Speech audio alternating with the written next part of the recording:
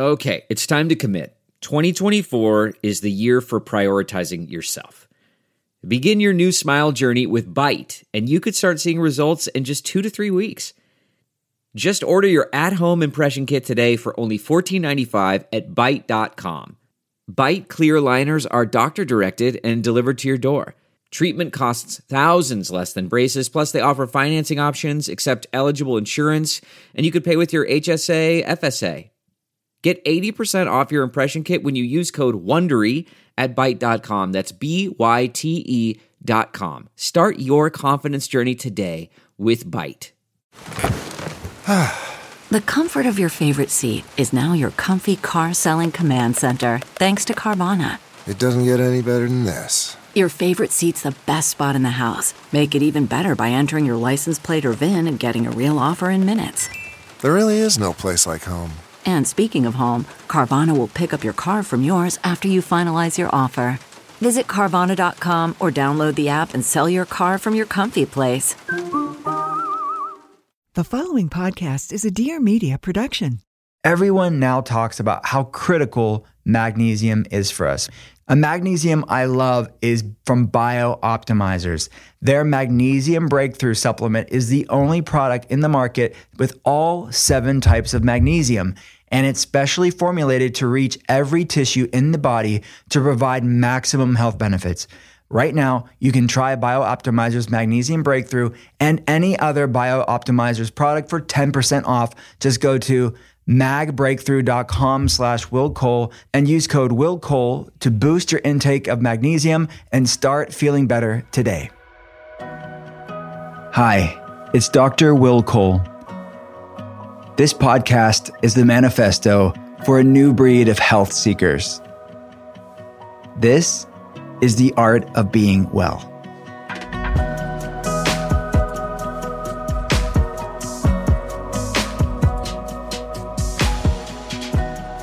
What's up, and welcome to The Art of Being Well. I am a leading functional medicine expert. We get to consult people around the world via webcam, and I'm a New York Times bestselling author. I wrote Intuitive Fasting, The Inflammation Spectrum, and Ketotarian. And my brand new book is for pre-order right now. It's called Gut Feelings. It's healing this shame-fueled relationship between what you eat and how you feel. It's really a lot of the stuff that we talk about in this podcast, but a deep dive into the research around shame and stress and trauma, even intergenerational trauma, and its impact on our nervous system, on inflammation levels, on our gut-brain axis. So that's for pre-order now. And we're giving away free signed books every month until the book comes out, and lots of other free stuff for pre-order for Gut Feelings. So you can learn about the books, the telehealth center, our clinical work, what we do with patients, all at drwillcole.com. That's drwillcole.com. And listeners of The Art of Being Well, we're also giving away free signed books if you head on over to Apple Podcasts and rate and review The Art of Being Well there. And tell us what you love about the show. And every month, no matter when you listen to this episode, we'll be randomly picking winners from the Apple Podcast reviews. You can do it 2 different ways. You can leave your Instagram handle on the Apple Podcast review, or you can message me on over at Instagram at Dr. Will Cole and screenshot your Apple Podcast review and send it to me. So either way is completely fine. And every month we'll be randomly picking winners no matter when you listen to this episode. All right, good luck. All right, the time has come. It's another Ask Me Anything. We'll be answering your burning health questions. We have the functional medicine team here. We have on the patient side of things, Emily and Megan. What's up? Hello. Glad to be back. Yep, same. Whatever she says. So they're functional diagnostic health practitioners, and they are brilliant. They consult patients with me around the world, and we look at labs, and we get to the root cause of why people are struggling with their health issues.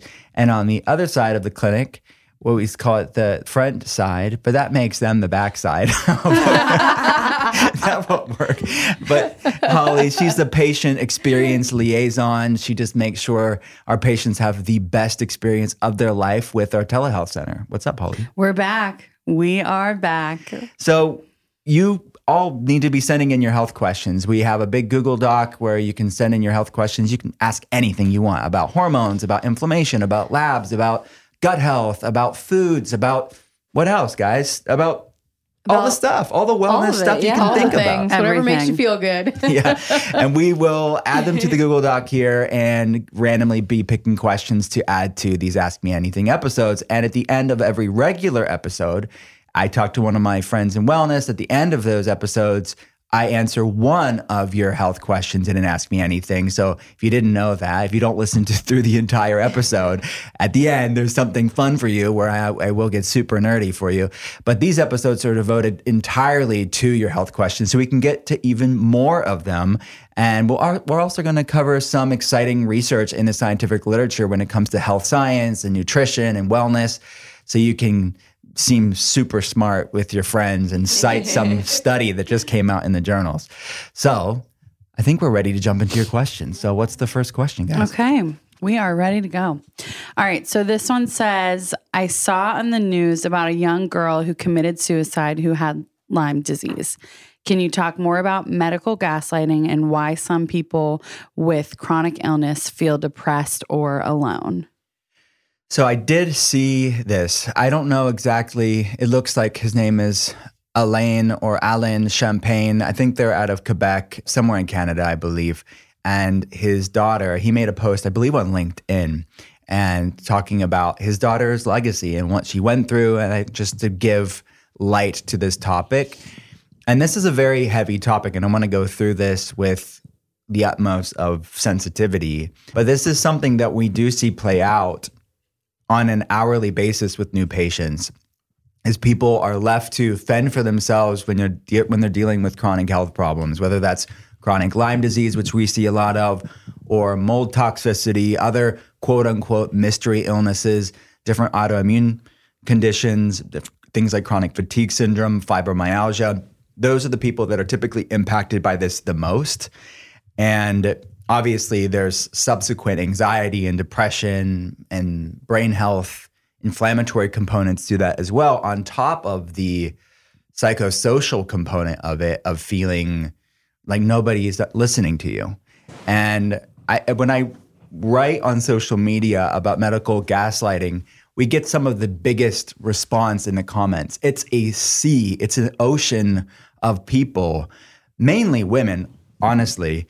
But look, I think when you look at the statistics, it's very much women to men. Women very much outnumber men when you're looking at the statistics of the people that are impacted by these health problems. But I think on top of that, there's a societal sexism when it comes to just delegitimizing women across all spaces, not just health spaces.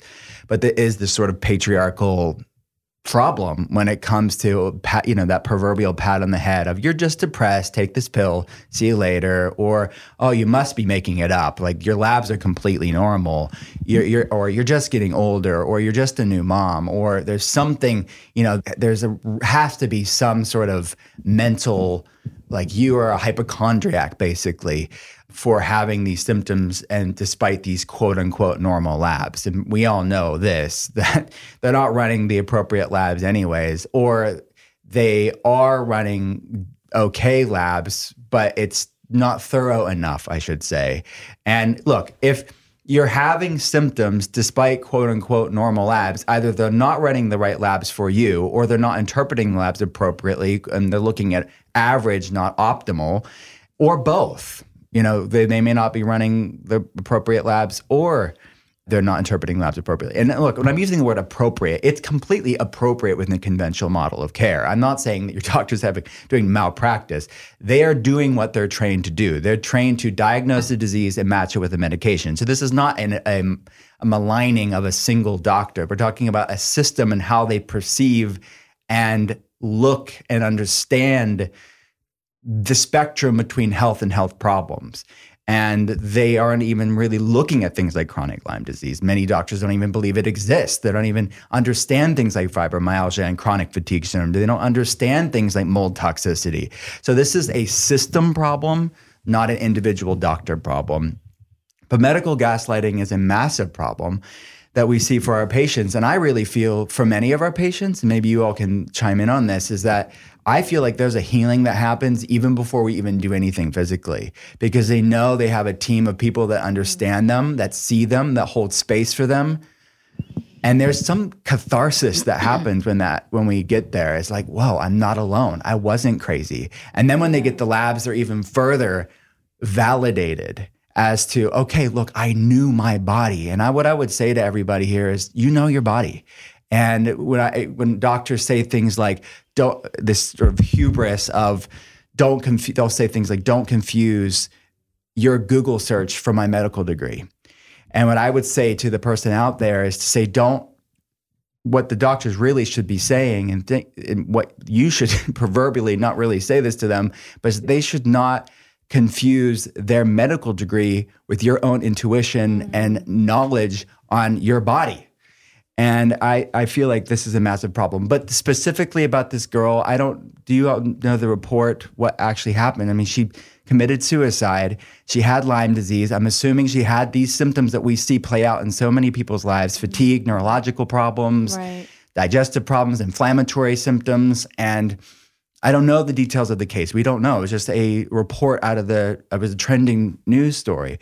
But what I would say to anybody that is struggling with these health issues is that there is hope. You're not alone. Reach out to somebody, get help, even if it's just initially just reaching out to a mental health expert, like speaking to somebody, getting help, getting a community of people that understand, and then reach out to us, because this is something that we have a passion to help people with. But I'm talking too much. What do you guys think? No, yeah. I mean, I think that this is such a big and heavy topic too, and something we see from the very beginning. I mean, I know that Holly, on your side of things, people call and sometimes they're pouring their heart out from the very first phone call that we get saying, can you help me? Is this, they may not even know what's going on. I mean, but how many times have you guys had to encourage them and say, hey, there is going to be hope in this situation, and give them confidence that we can help? I was actually going to say that as you brought that up. I mean, the amount of phone calls that we get from people that just are truly like at the end of the road, as far as like,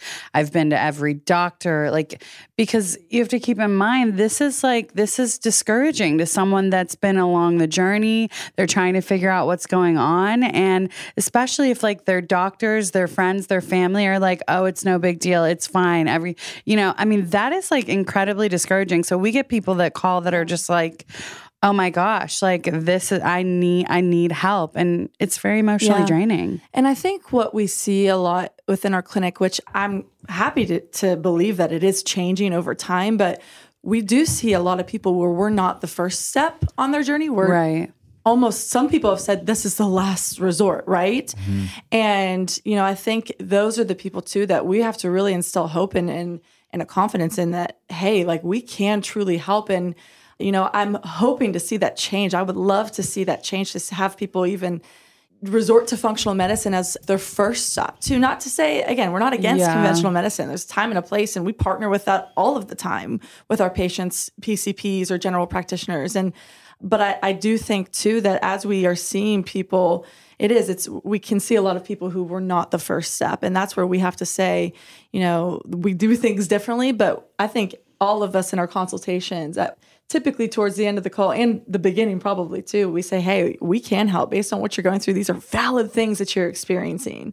And I even remember my sister being a young girl and my mom taking her to a general practitioner because she had headaches. And they told my mom from the very first time they saw her that, oh, she's depressed. Let's put her on a medication, an antidepressant. And, I'm glad that my mom stuck to her intuition of saying, hey, I'm not this, I want a second opinion or whatnot. And like I said, there are a time and a place for medication like that. There may be a need for that. But I also think too that we should be asking more questions, and we should be trusting our gut. We should be, again, researching and taking the steps that we feel need to be taken.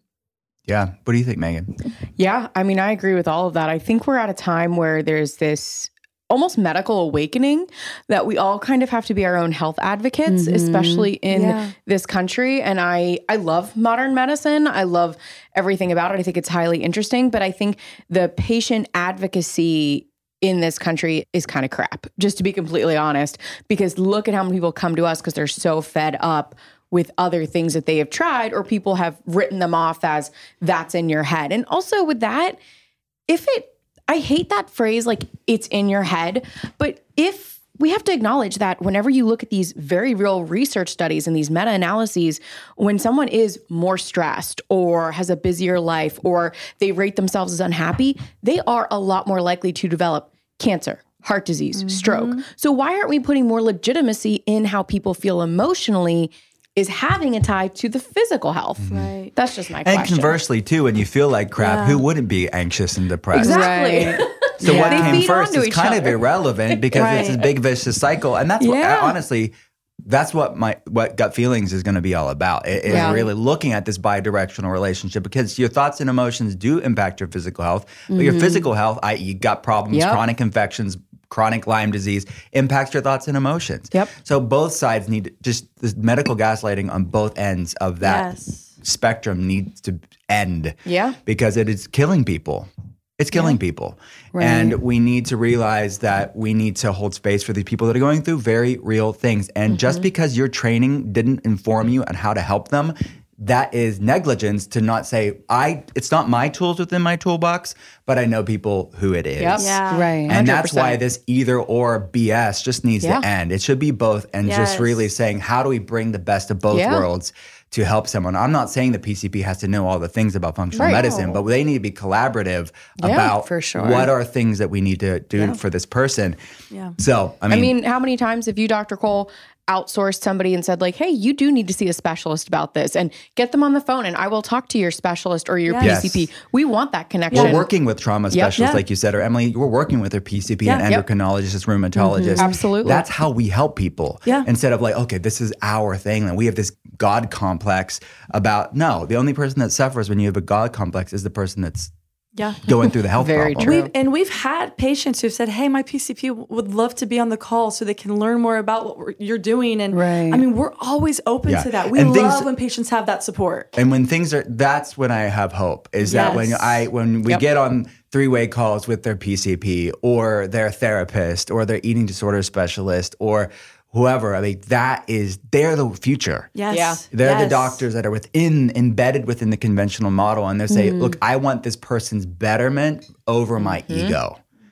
And I think that's, but my heart goes out to this family who, whoever they are in Canada. And you mentioned, it's like not just the United States, it's Canada. It's really any Western it's all culture. these Western culture or based countries.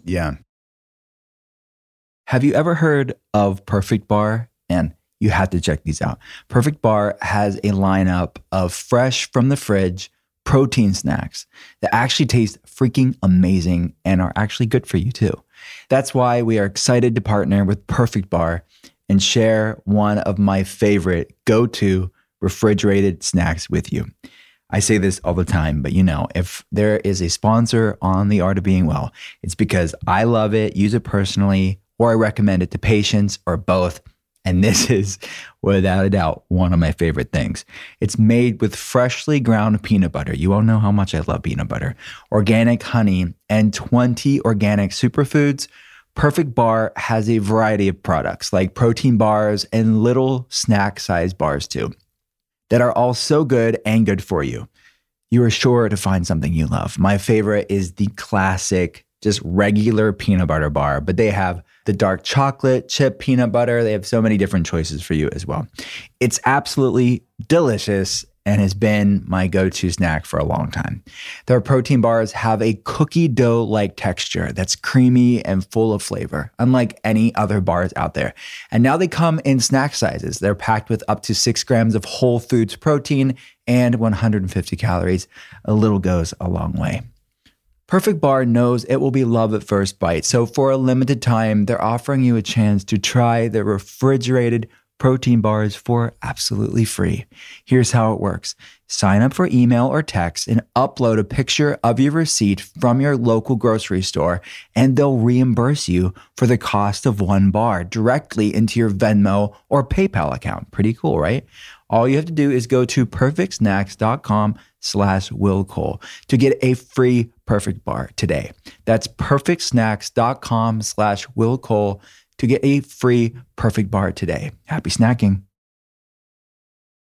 So our next question is, I wish functional medicine was more affordable, but I guess you have to be wealthy or be a celebrity to get help or be a patient of yours. Not really a question, but Dr. Cole, you want to? This is a common question.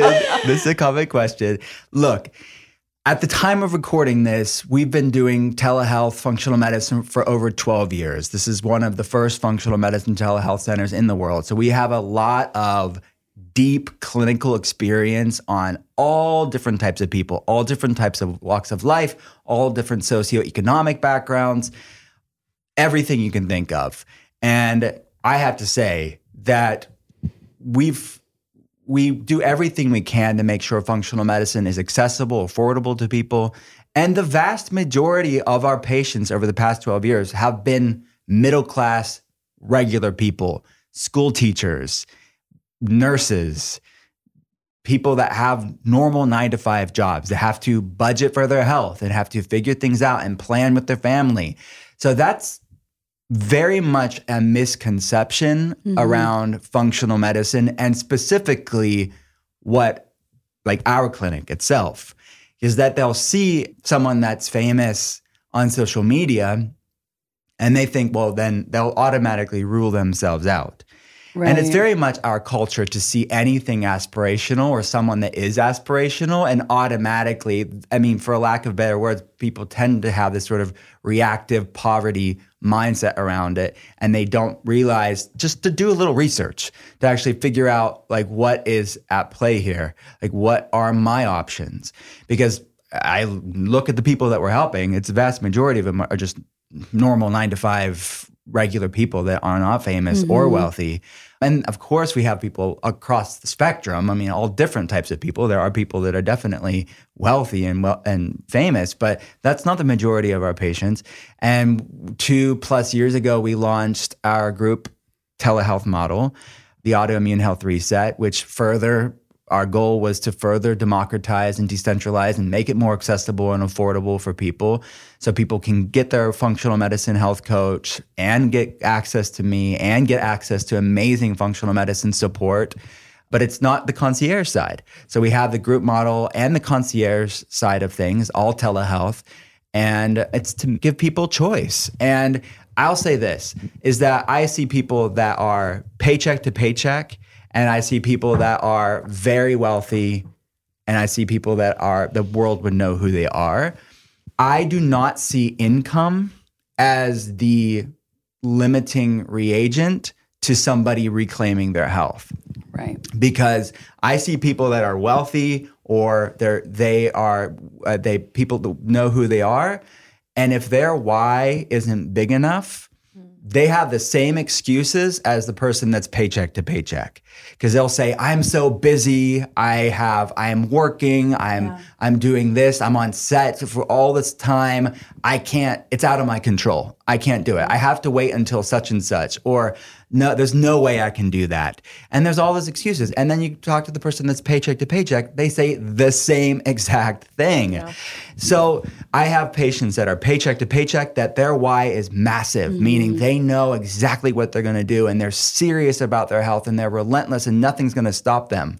And I have patients that the world will know who they are and they're wealthy and they have that same big why. So it's not the income that determines the why. Yeah, that's so true.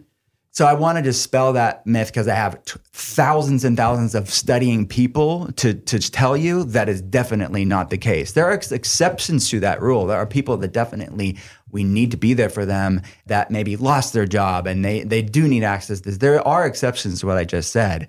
But the vast majority of it, income really is very low on the list as far as what keeps people back. And that's why we have podcasts like this and articles like this and books like this and group telehealth model to make low cost and free information for people to start to reclaim their health. What do you all think?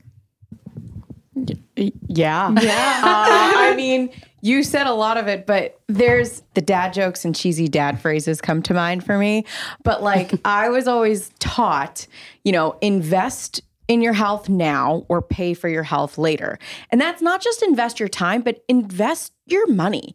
If you come to us and you are really looking for a full lifestyle change to feel better, to optimize health and, do amazing things with your life and also even pass that on to your family, make an investment just like you would college or other things, a trade school. Like I don't want to just, put one thing out there. But if you would put that time and money into learning a trade to serve you for your life, why wouldn't you put that time or money into us teaching you how to sleep better, eat better, live better, feel 20 years younger, things like that. And that way, because if not, in 10 or 15 years, you might be paying thousands of dollars in diabetes medication, things like that. Again, I'm just using examples, but I think it's an investment. And I think if you really want it that bad, you'll make it work. Yeah. And I think, even just like you said, you're going to invest in what you value, right? Yep. And if you value this, we have people who come to us who are so desperate to get healthy, so desperate to find relief and heal their bodies and become stronger and more resilient. And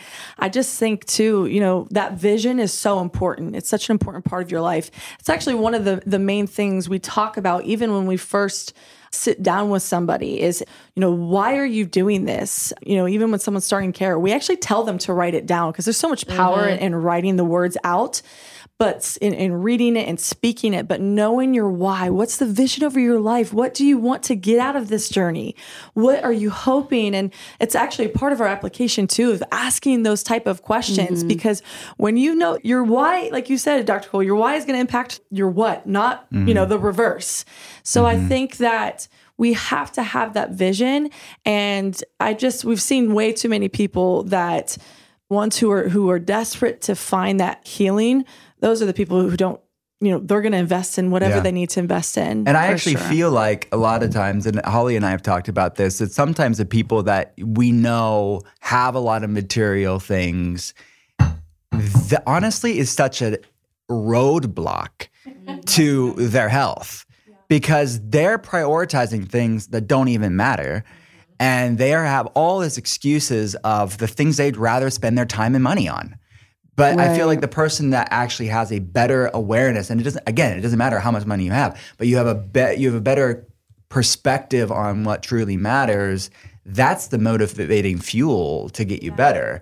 But it's like, isn't that interesting? Sometimes you're like, dang, why are you making these? You would think you have the world at your fingertips, but you literally are such a self-sabotager. And it doesn't matter how much money you have. Yeah. The amount of conversations, I just want to let y'all know that I have people that are obviously struggling to see past the finances. It is kind of like you said, it's like, how bad do you want it? Like you can think of anything that you want in your life that you're like, all right, I'm going to prioritize this. I'm going to budget for it. I'm going to make a way because this is what's important to me. And it's like, as far as our team goes, it's like, we believe in what we do and we hold that to a high value. And so when you come to us, it's like, we're ready to be on the journey with you. And, we definitely don't want that to be what's holding you back. I remember seeing a motivational speaker once who he was talking to a large crowd and he asked the crowd, he said, does anyone know how to sing the song Amazing Grace? Some guy raised his hand. He said, can you just sing, the chorus for us? And he sang it. And he sounded good. And then he said, okay, now can you sing it again, but sing it knowing that your mom is on her deathbed, that your brother just lost his job, that your marriage is on the brink of divorce or whatnot. And he sang it again. And there was so much more passion in it. Oof. It was like had soul in it that it actually you could see people starting to cry. Just the way, the difference that he sang it was so crazy. And that's when he said, when you know your why, your what is going to look different. Wow. I always think of that when we talk with patients about this topic. I always think of that video and watching him do that example. And I don't know, I just think it's encouraging and it's helpful to know that we have to have a vision there. Yeah. And it moves mountains when people, and look, think of our most successful patients. Yeah. They are regular, normal people that are up against the seemingly insurmountable. And they reclaim their health. And there's nothing, quote unquote, special for them. There's no leg up in the world that would make them more successful than the next person. They weren't given a silver spoon, born with a silver spoon. They were just people who had a big why and they were consistent with their why. And they had a support team, i.e. us, around them to lead them through those waters. That's the difference. That's the variable. And it doesn't matter what's in the freaking bank account. No. At all. Right. Irrelevant. So anyways, We could talk about that all day. I know. We really could. We just see it. We see it. And there's so much misinformation online that people just make these flippant comments. It's like, you don't even know what the frick you're talking about. Yeah. And most of them don't know us either. No, they don't know our heart and they don't know our passion. Right. So. That's what I'm saying. Like, if you hear us, like, you know our heart and, you know what we're about. But we get a lot of people that call that don't know the heart. No. All right. We'll pray for you. Yes, we'll pray for you. Yeah. All right. Next All question. This is a good one for you right now, Dr. Cole. So this person said, what are your tips for mold remediation?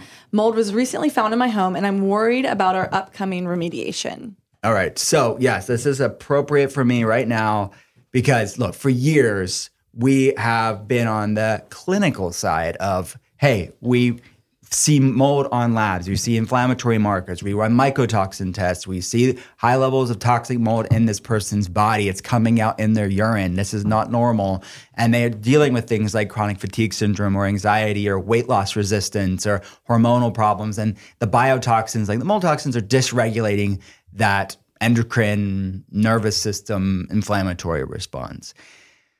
So I've always seen the mold remediators from the outside and hearing patients say, they talk about this whole journey, and I've never had it myself, but I recently decided I'm going to move out of suburbia and move into the farmland in the middle of nowhere. Going off the grid. And be my Enneagram 5-ness in home form, be a recluse even more than I am already. And they found mold in the basement. It wasn't like an obscene amount of mold, but it was mold that I know clinically is not good for anybody to have in even lower levels. And I wanted to just deal with it fully. So doing what I do, I called my friend Michael Rubino and I said, he's been on the podcast, by the way. And I said, can you come and get this fixed? So they are at my house at the time of recording, at my house right now, and my basement looks like a war zone. I can't even, and we haven't moved in at all. And that's been the nice thing, is that we had time to get this fixed before we moved in and all our stuff was in. Because I realized that's a lot more complicated for our patients. I've seen it, like having to like go and rent a house or move in with your in-laws for a few months while you get this fixed. So the question is, what are your tips for mold remediation? I would say if you get it tested first, right? Get your home tested. And there are lower cost version, like options like dust tests you can get done if you don't want to have a mold inspector come in. But I would get it if you think you have mold toxicity or mold problems, if you think mold is a piece to your health puzzle, if you have a history of this being an issue, I would do it properly and thoroughly, because you're just going to waste time and money by not doing it the proper way. So I would recommend, if it's within your budget and if you have access to this, is to go and get this properly inspected. What's the one group? Is it We Inspect? Yes, We Inspect. Can you talk about that a little bit? Yeah. Megan? Yeah, I actually was just talking to a patient about it, but they're the mold inspection company for the hypersensitive individuals. I hope that's PC, but that's what they're called. But basically... Or highly sensitive people. Yes, all you highly sensitive mold people, which is a lot more of us than we think. Yeah. But they are I believe, an American-based company that can go just about anywhere, but they are really amazing at recognizing that even smaller amounts of mold, hidden amounts of mold in your walls and things like that can be a major hindrance to your health, especially if you're predisposition to mold allergies, autoimmune disease, various issues like that. And it's www.yesweinspect.com. We could put it in the show notes, but they're just amazing. And they don't do remediation because that is a conflict of interest. And if anybody comes in and inspects your home, I could go on a rampant talk about this. Yeah. But if anybody comes in and inspects your home and also says they should remediate as well, that's an extreme conflict of interest. I actually think it's illegal. So you should be using two separate companies for inspection and remediation for obvious reasons. So these guys are amazing. I believe Michael Rubino works and recommends them for the inspection. But yeah, they're really great for those who might think that the mold is hidden, or even smaller amounts of mold that the typical mold test is not going to find for you. Yeah. So I would definitely look into it. And, my tips would be what Megan just said, and do it thoroughly, do it properly. Yeah, what I really the first love, time. Yeah. What I really love about what Michael Rubino's team is doing right for me right now is they are texting my wife and I as they are finding things and letting us decide what we want to do. So they're taking us along the journey and saying, hey, we found this. Like once they're in and demoing things or removing drywall, they can actually see stuff behind the walls. And they're allowing us to decide, like, is this something we want to do or not? And I would say this too, is that how many people do we know where you can't see the mold? And that was the same with our place right now. It's like, it's a home in the country. Like it's a newer house, newer renovations. How many people that we've seen with patients say the same thing? Like, I don't see any mold. I don't smell any mold. It's not that. And then they go and remove a drywall and it's all behind the wall. And mold is so microscopic, it can pass through walls, or it's in their AC unit. It's in their HVAC system. That's huge. Yeah. And a lot of them don't test it. Where it's not, you're not smelling it, but it's being circulating and literally being airflow right over your face when you're sleeping at night or when you're, during the day. So it's definitely something that should be, we want to raise awareness, not fear around this, but informed consent and informed action so people can decide for themselves if this is a piece of their health puzzle or not. So we certainly don't want to be fear mongers with this. It's definitely, is it a problem for everybody? No, but there are a lot of people that have sensitized immune systems. When you look at just the rate of autoimmunity in this world, it is definitely a component to many people's health journey and they don't know it. And there's a bigger, I would go back to say, mold has been a part of the human race for a long time. Yeah. There are other variables that have led to our sensitization of these issues, i.e. our environmental toxins, glyphosate, what we've done to the soil microbiome, et cetera. Go back and listen to my episode with Dr. Zach Bush for added context to that. But mold is definitely a perpetuator of this inflammatory storm for many people. Yep. All right. Yeah. We can pivot now to science. Pivot. I love that. Yeah. Little Friends reference, if anyone got really? that. That's a Friends? Yeah. Thank you. I didn't know that. But I like the idea of pivoting. Yeah. We're watching it right now, Emily. I'm late to it, but it's a great show. Friends? I watched it, but I'm not I wasn't an avid were you Friends. in high school when it came out? Wait, you're literally aging the entire group on the. I probably was in high school. I tried to watch it, but it got removed from Netflix, I believe. Whenever it's on HBO. Just started. It's on HBO. Oh, it is? It is on HBO. That's what I'm watching. Wait, how old were you when Friends came out? 94 to 2004. Yeah. Emily and I were barely 14. We're not old enough to get these jokes. Yeah. Not old enough. Same with Holly. Wait, I restrict parents too. Did you watch it live or did you watch it later on? I didn't watch it live. I watched it. She wasn't as an allowed. adult. Emily wasn't allowed to watch That's it one live. of those good shows, kind of like New Girl. You just keep it on, all right, we get a little chuckle here and there. I wasn't allowed to watch anything. So really, I'm late to the party of most TV shows. Great show. Wonderful show. I didn't watch Who it is your either, just so favorite you know. Friends character? I love Monica, but I'm a big Courtney Cox fan in general. Yeah. I could fangirl about her all day. I love her. Chandler and Joey, the relationship is hilarious. I liked Phoebe.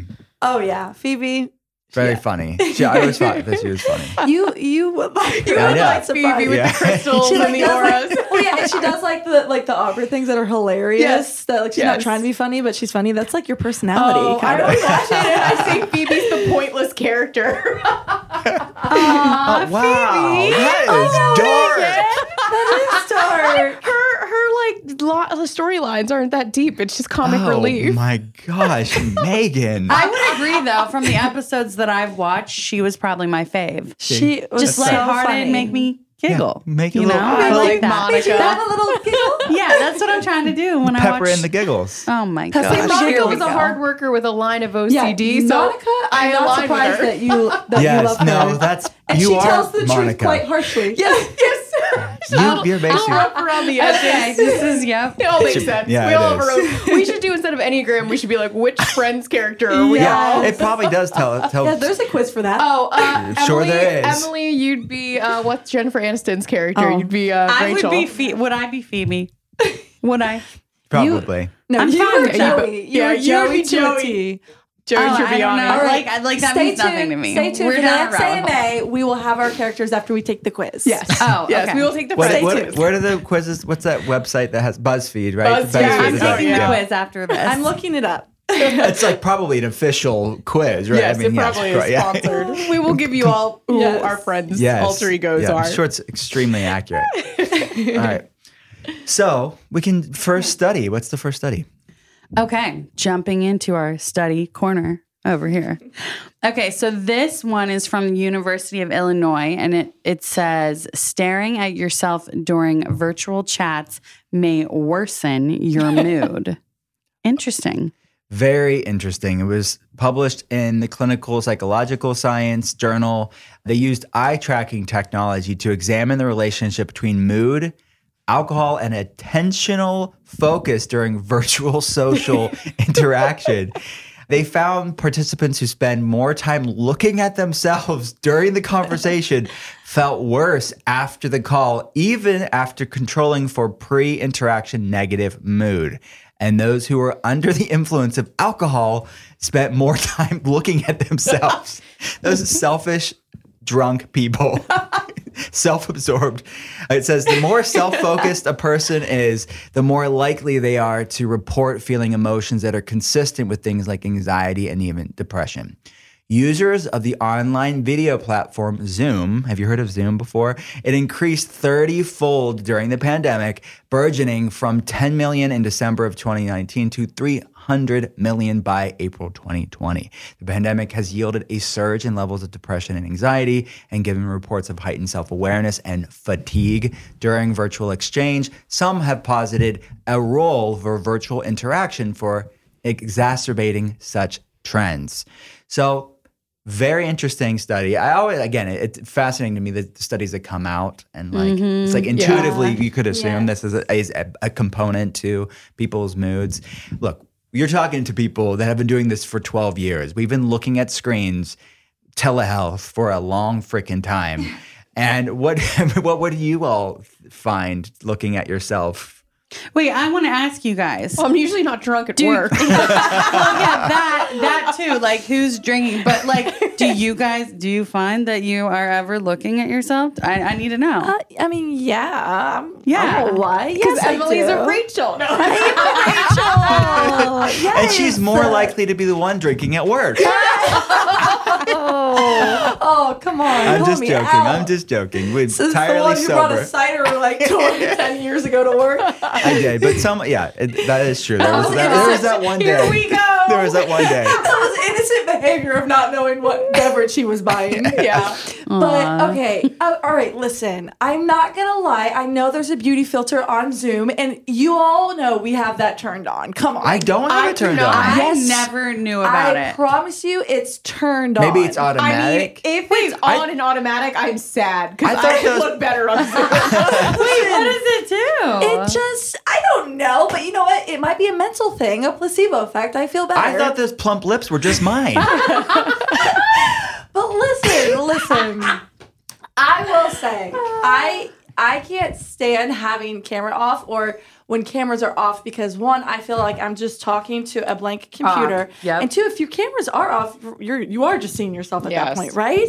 So I guess for those of you who like to have your cameras off in meetings, like let's turn them on, people. Yeah. Let's turn them on. I recently discovered, and I don't do this for patient visits ever, but for our internal team meetings, I will have like the little parrot that sits on my shoulder, or they will have, you can do like a pirate patch. I never or knew a any little of hat. this. Oh yeah, and I What? did for Yeah. long meeting days. Yes. You Yeah. just better humor It Dr. helps- Yeah, Vocal. this will happen later today, probably. It helps We have a avoid, meeting after this. I want you to do that. it helps avoid Zoom fatigue, I feel like, for sure. Yeah, it's a little bit. levity. Yes. Goes a long Yes. way. Wow. Yes, but listen, you know what? Those of you who are listening, I'm not the only one who does this. Our whole team does it. They might just not know it. I just don't know how. Yes, it's probably automatically done by our tech team, honestly.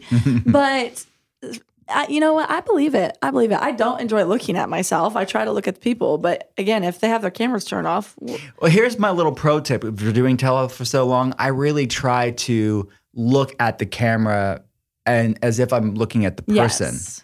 Because I feel like, okay, I want them to have the best experience for, just for our job. And I find that I'm more present moment because I'm focusing on them, not like looking at the things around. Look, it is definitely not the same as having somebody in the room, but you just roll with it. And it's so normal for me because I've been doing it for so long that it's just part of my job. When you're using FaceTime, what I do, and this is just so that I can, again, be as present as possible, I have to move them over to the right side anyway on FaceTime so I can have the notes pulled up at the same time. I'm sure there's a better way to do this, but this is just the way I do it. So my face on the bottom right corner is cut out completely. So I just see them. So God forbid if I have anything like hanging out of my nose, I probably wouldn't even notice it. And I do agree too. I mean, when we have to remind ourselves, especially from doing this virtually, that we need to be present and we want to be present. And there is nothing more that can make you more present than looking at that person, right? And so really trying to focus on that, I think, is important. And you can move that screen like them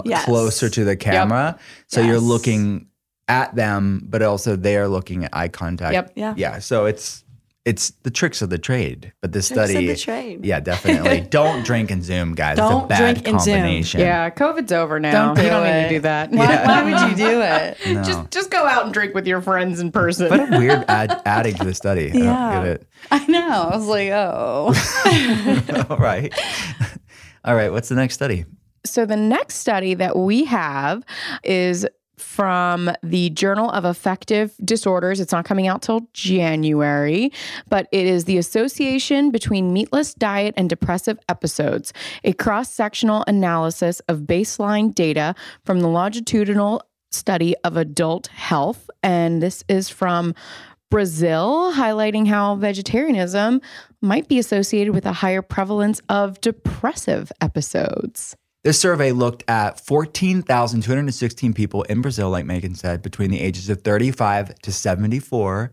And they used a diagnostic tool called Clinical Interview Schedule Revise, or CIS-R, was used to determine whether people had episodes of depression. The researchers found upon analysis of the data that meatless diets were associated with twice the frequency of depressive episodes. Further, this association was independent of socioeconomic factors as well as lifestyle factors like smoking, alcohol intake, physical activity levels, and body mass index, or BMI. The exact reason for these findings is unclear. So they did control for a lot of factors like smoking, alcohol, physical activity, BMI, which is great. But they don't really know, like there's a difference between causation and correlation. So it's definitely correlated. And I think, like the researchers say here, like that we definitely need more studies to look at what specific components are at play here. The study is already causing a ripple effect within wellness because the tribal wars love to get triggered with things like this. And the vegetarians and vegans are saying, look, this is not enough, and that there's this very small percentage of people in the sample study were actually vegetarians, 82 people out of 14,000. So certainly more studies need to be done. And honestly, other studies have been done in this avenue. This is not the first one that's looking at this, at the potential nutritional deficits that some plant-based diets could bring.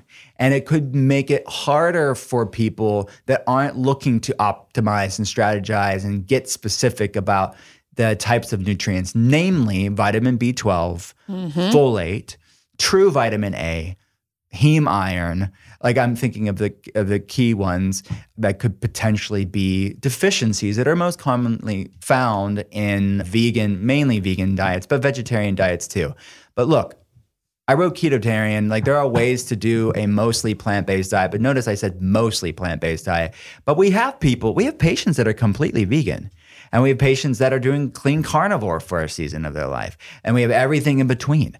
So that's the science and art of what we do. It's just something can be clinically relevant, but if the person hates what they're doing and they have a lot of inner resistance and they like hate eating meat, that stress and anxiety around that omnivore diet is going to completely sabotage them. If their headspace may be more in alignment with, okay, where I'm at right now, I enjoy eating more plant-based. So let's find the best optimal version of plant-based for you to strategize and mitigate those potential pitfalls for those nutrient deficiencies, like I just mentioned.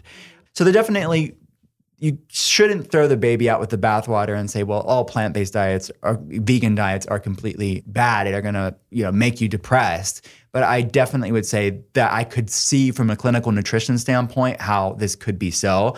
And going back to our years and years and years of clinical, like just knowing people, out of the clean eaters that we would say, like, let's think about this. How many clean eaters we see as new patients? Lots of them. Our patients eat cleaner than the average Westerner. Definitely. And the patients that are the vegan and the vegetarians, we could go back and statistically say, I would just say anecdotally, looking back in my mind, that they are more likely to have depression, anxiety, and mood swings. Yeah, absolutely. So what came first, the chicken or the egg? I think there could be an argument to say people that have depression, anxiety, to have some maybe mental, emotional baggage tend to go towards these types of eating. Mm-hmm. Maybe that could be the case, where it's not the way of eating that's causing it, but there's just a higher percentage of people with these mental, emotional things to work out that are going to eat more plant-based. But I will say this, when we optimize their way of eating, we can reverse the depression and anxiety. So I tend to think it's more nutritional problems of impact that has on the gut health long-term, nutrient deficiencies, food for the brain deficiencies, that we can up these micronutrients and macronutrients that are off. But what do you all think? Yeah, I just had a patient yesterday who came to us, vegan, wonderful, wonderful person, or at least mostly plant-based with, I think, eggs.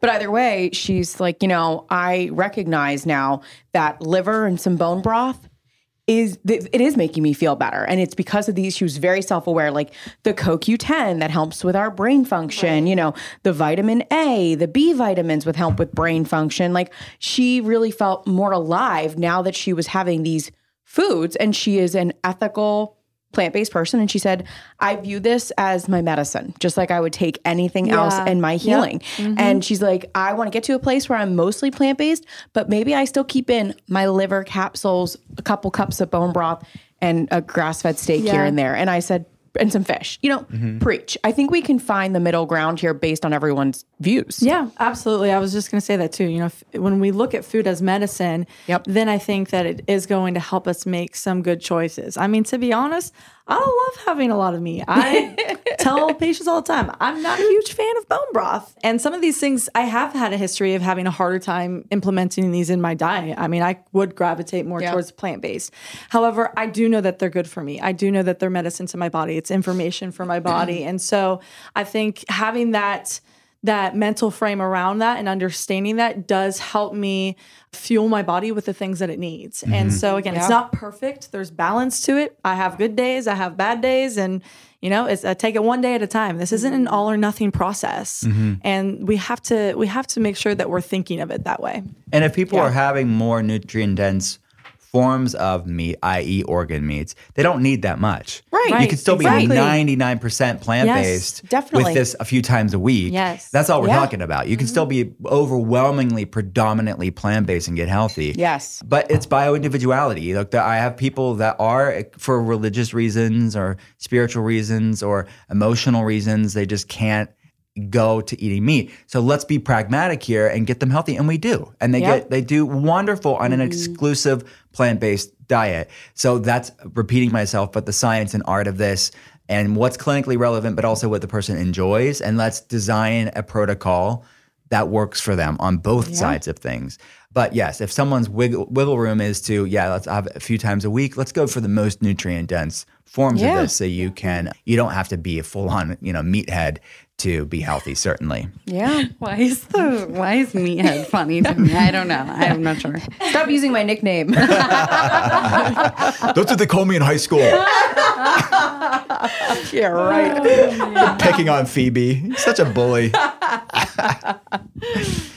Oh boy. I think we finished everything, right? We did. Yeah. We All did. right. made it. We didn't. We always kick off this.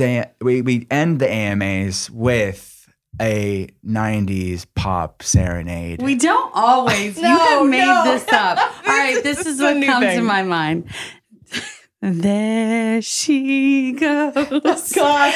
There she goes again. Every, 90s rom-com ever. I love that Kate song. Hudson. Do Who you sings know it? I know it, but I don't know Actually, who I'm sings not it. positive who sings it, but it is a total bop. Yeah.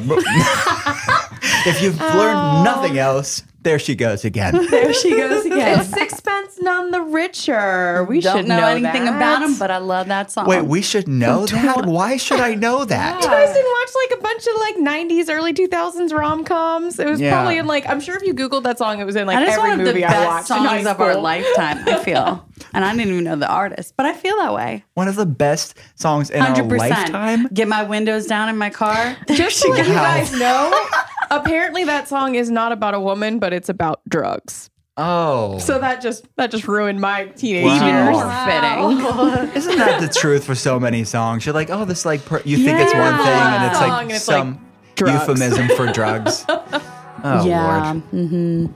Anyways, well, what a note to end this episode on.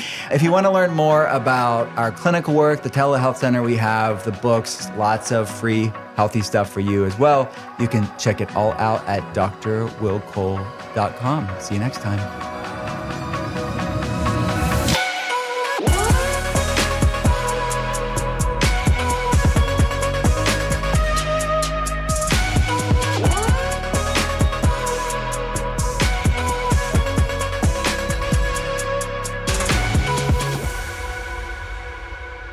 Thanks again for listening to The Art of Being Well.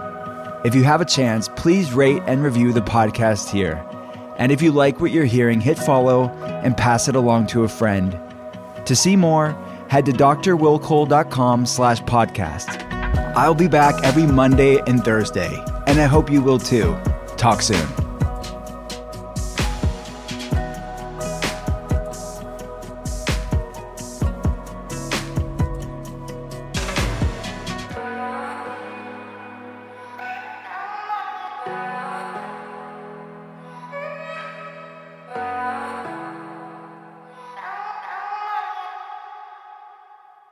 Please note that this episode may contain paid endorsements and advertisements for products and services. Individuals on the show may have a direct or indirect financial interest in products or services referred to in this episode.